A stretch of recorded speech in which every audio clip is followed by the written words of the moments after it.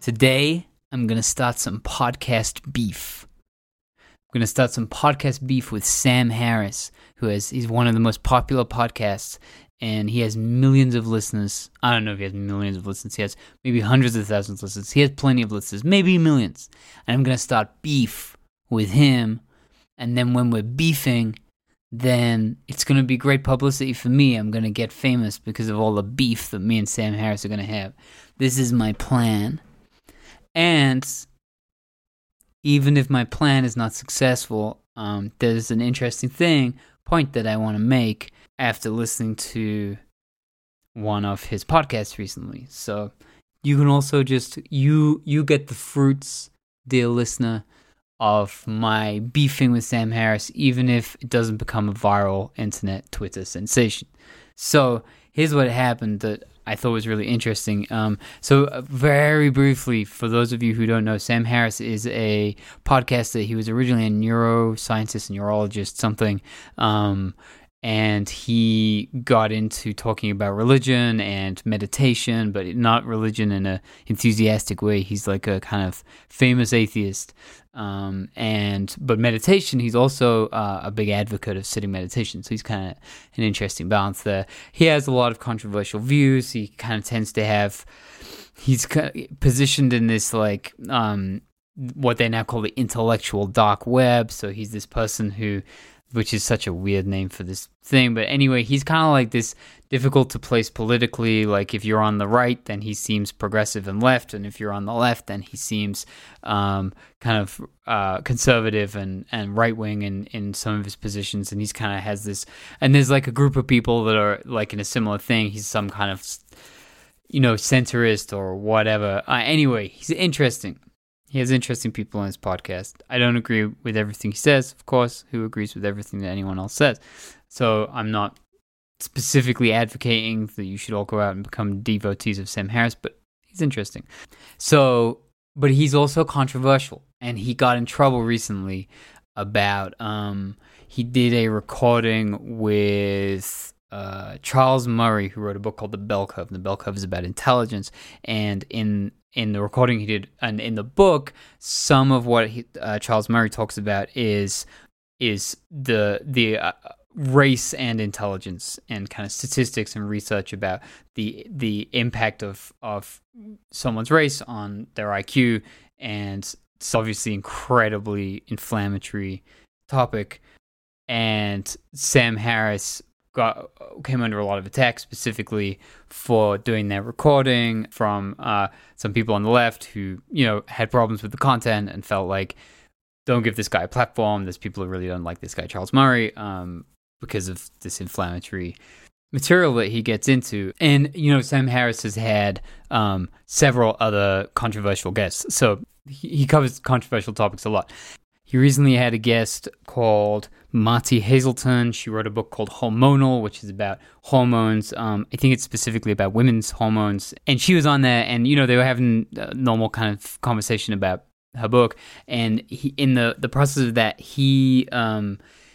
somehow they get on to talking about like the controversy and like what do you do, and that people might misconstrue, like she's had some controversy in her own career, and people might misconstrue the meaning of what she's talking about. Sam Harris brings up James Damore and another example of people who kind of spoke about gender issues and got in a lot of trouble for it and lost their jobs. And he gets someone from MIT, I forget the other case that he cites, but so he says, you can get in trouble for this, and like you can get in this controversial thing. And he's obviously also talking about himself and the kind of trouble that he's got into. And what she said I thought was really interesting. She was quoting a mentor of hers called Alice Deeger, who wrote another book called Galileo's Middle Finger. I have not come across either of these people before, but I like to kind of cite the people these ideas are coming from. And so what Alice Deeger said, who is not even on the podcast, is just being quoted by this guest of the podcast. This is very convoluted at this point. But what Alice Deeger said, her advice was, if you're going to write about this controversial stuff, essentially you want to get out ahead of it. So you don't just want to present your findings, you also want to say, here's what I didn't mean. I didn't mean that, in the case of this gender stuff, whatever, like, I didn't mean that, like, women are crazy and irrational, right? This is the example of this woman. She's talking about hormones. I didn't mean that women are crazy and irrational and they should never have positions of power or whatever. Whatever it is that you don't mean when you're saying controversial stuff, like, and this was one of the criticisms. And so what I thought was really interesting is she was talking about this, but it really felt like she was giving an adjustment to Sam Harris. She was kind of saying, listen here, Sam Harris, like, I'm going to tell you about, what I've learned to do that's important, which is to get out ahead of any potential misconceptions people might have of the work that you're doing, especially if you're doing controversial work, especially if you're doing science specifically about things that, things like race and intelligence, things like gender and the effects of gender on, like, interest in different, like, this is what James Damore was paying attention to, interest in different kinds of work, like lines of work, and like what could that have effect on the wage gap, for example. It's all kinds of like hornet's nests of controversial topics that if you're going to get into, it just behooves you to lay out your commitments and your values ahead of time so that people can't misunderstand you. And I think a lot of these people, and Sam Harris is definitely guilty of this. Another one is Jordan Peterson is guilty of this. I think Jordan Peterson is much less careful than Sam Harris, and Sam Harris is not careful enough. But a lot of these intellectual dark web people and these kind of like controversial media figures, one of the things that they'll do, it's a kind of like, I'm just going to say what I think, and like, oh, but now like the crazy progressive liberals are going to freak out about it because they're so uptight. And it's like, well, of course they are. Right? Of course they are. But it's our job as communicators in general to communicate the thing that we actually mean, right? And if you know that it's going to be misconstrued, it's on you to do everything reasonable. Like, you don't want to spend your life disclaiming everything, and there's always going to be someone that's going to take things the wrong way. So there's a limit to this. But within reason, to be clear about what it is that you mean. And I like this thing, what you don't mean. And so I just thought it was really interesting. This woman gave this adjustment to Sam Harris and basically said, listen here, Sam Harris, but although this all was behind the scenes, and this is a hypnotic technique, actually, it's called embedded commands, has other names, but where you tell a story. And in the story, somebody else says the thing to you, or just says the thing in the story that you want to say to the person you're telling the story to, right? So there's this kind of sneaky, so she's actually doing this kind of very interesting sneaky thing. I don't even know if it was conscious, maybe I'm just projecting all over this, but that's what I got from that conversation that was really interesting to me. This principle I'm talking about is articulated really beautifully in NLP. And I learned NLP from Carl Buchheit, who's, I would recommend, if anyone wants to learn NLP, Carl Buchheit of NLP Marin is the man to learn it from.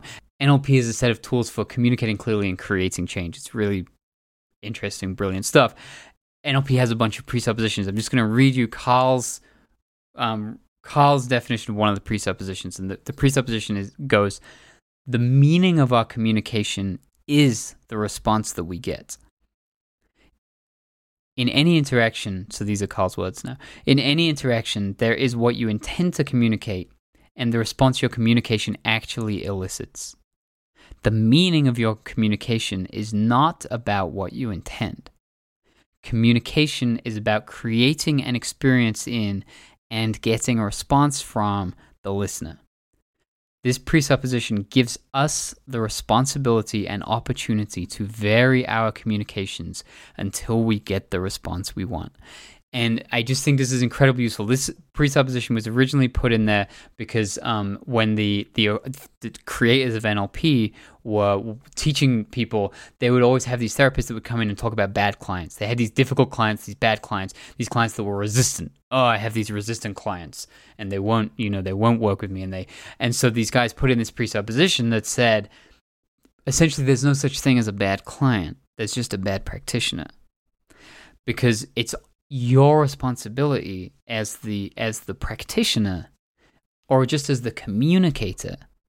It's your responsibility that the person that you're communicating with, the person you're working with, has, gets the meaning that you're trying to convey, has the response that you want to produce in them. And if you're not getting the response that you want, like as the practitioner, you want to just keep finding new ways and new ways. And I think that this is half of the picture. I actually don't think that it's the whole picture. It's a kind of a pathologically agentic picture that like I can create my reality perfectly and I just have to keep taking responsibility and then reality will conform to my wishes. So I want to name that like I actually don't I don't want to say this is the truth of life, but I do think that it's an incredibly useful frame to take on, especially if you are in a role where you are the responsible one, whether that be you're putting out content or whether that be that you're in a practitioner relationship or any kind of like relationship where you're just like the one that has the responsibility for the relationship, like a parent-child relationship, for example. I think this would be applicable there.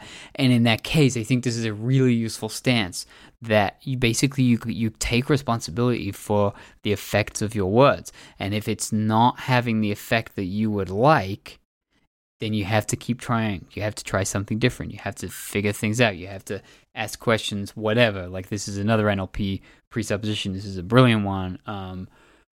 If what you are doing is not working, try anything else. I love that. I love it. And so this applies in this case of like when you're communicating. So this is a very general statement of what Marty Hazelton was kind of specifically pointing at in Sam Harris, basically saying, hey, like, if you're getting a response from people where they're getting upset with you, to a degree, someone's always going to get upset with you, especially if you're treading in controversial waters. And in her mind, at least how I heard it, and which I agree with her, you're not doing enough of the work ahead of time to insulate yourself from this. You're not being clear enough about where you stand. Okay, that is my beef. And thanks for listening. I hope that my communication produced the response in you that I intended. If it did or if it didn't, please let me know. I would love to hear from you. Thanks for listening. Be well.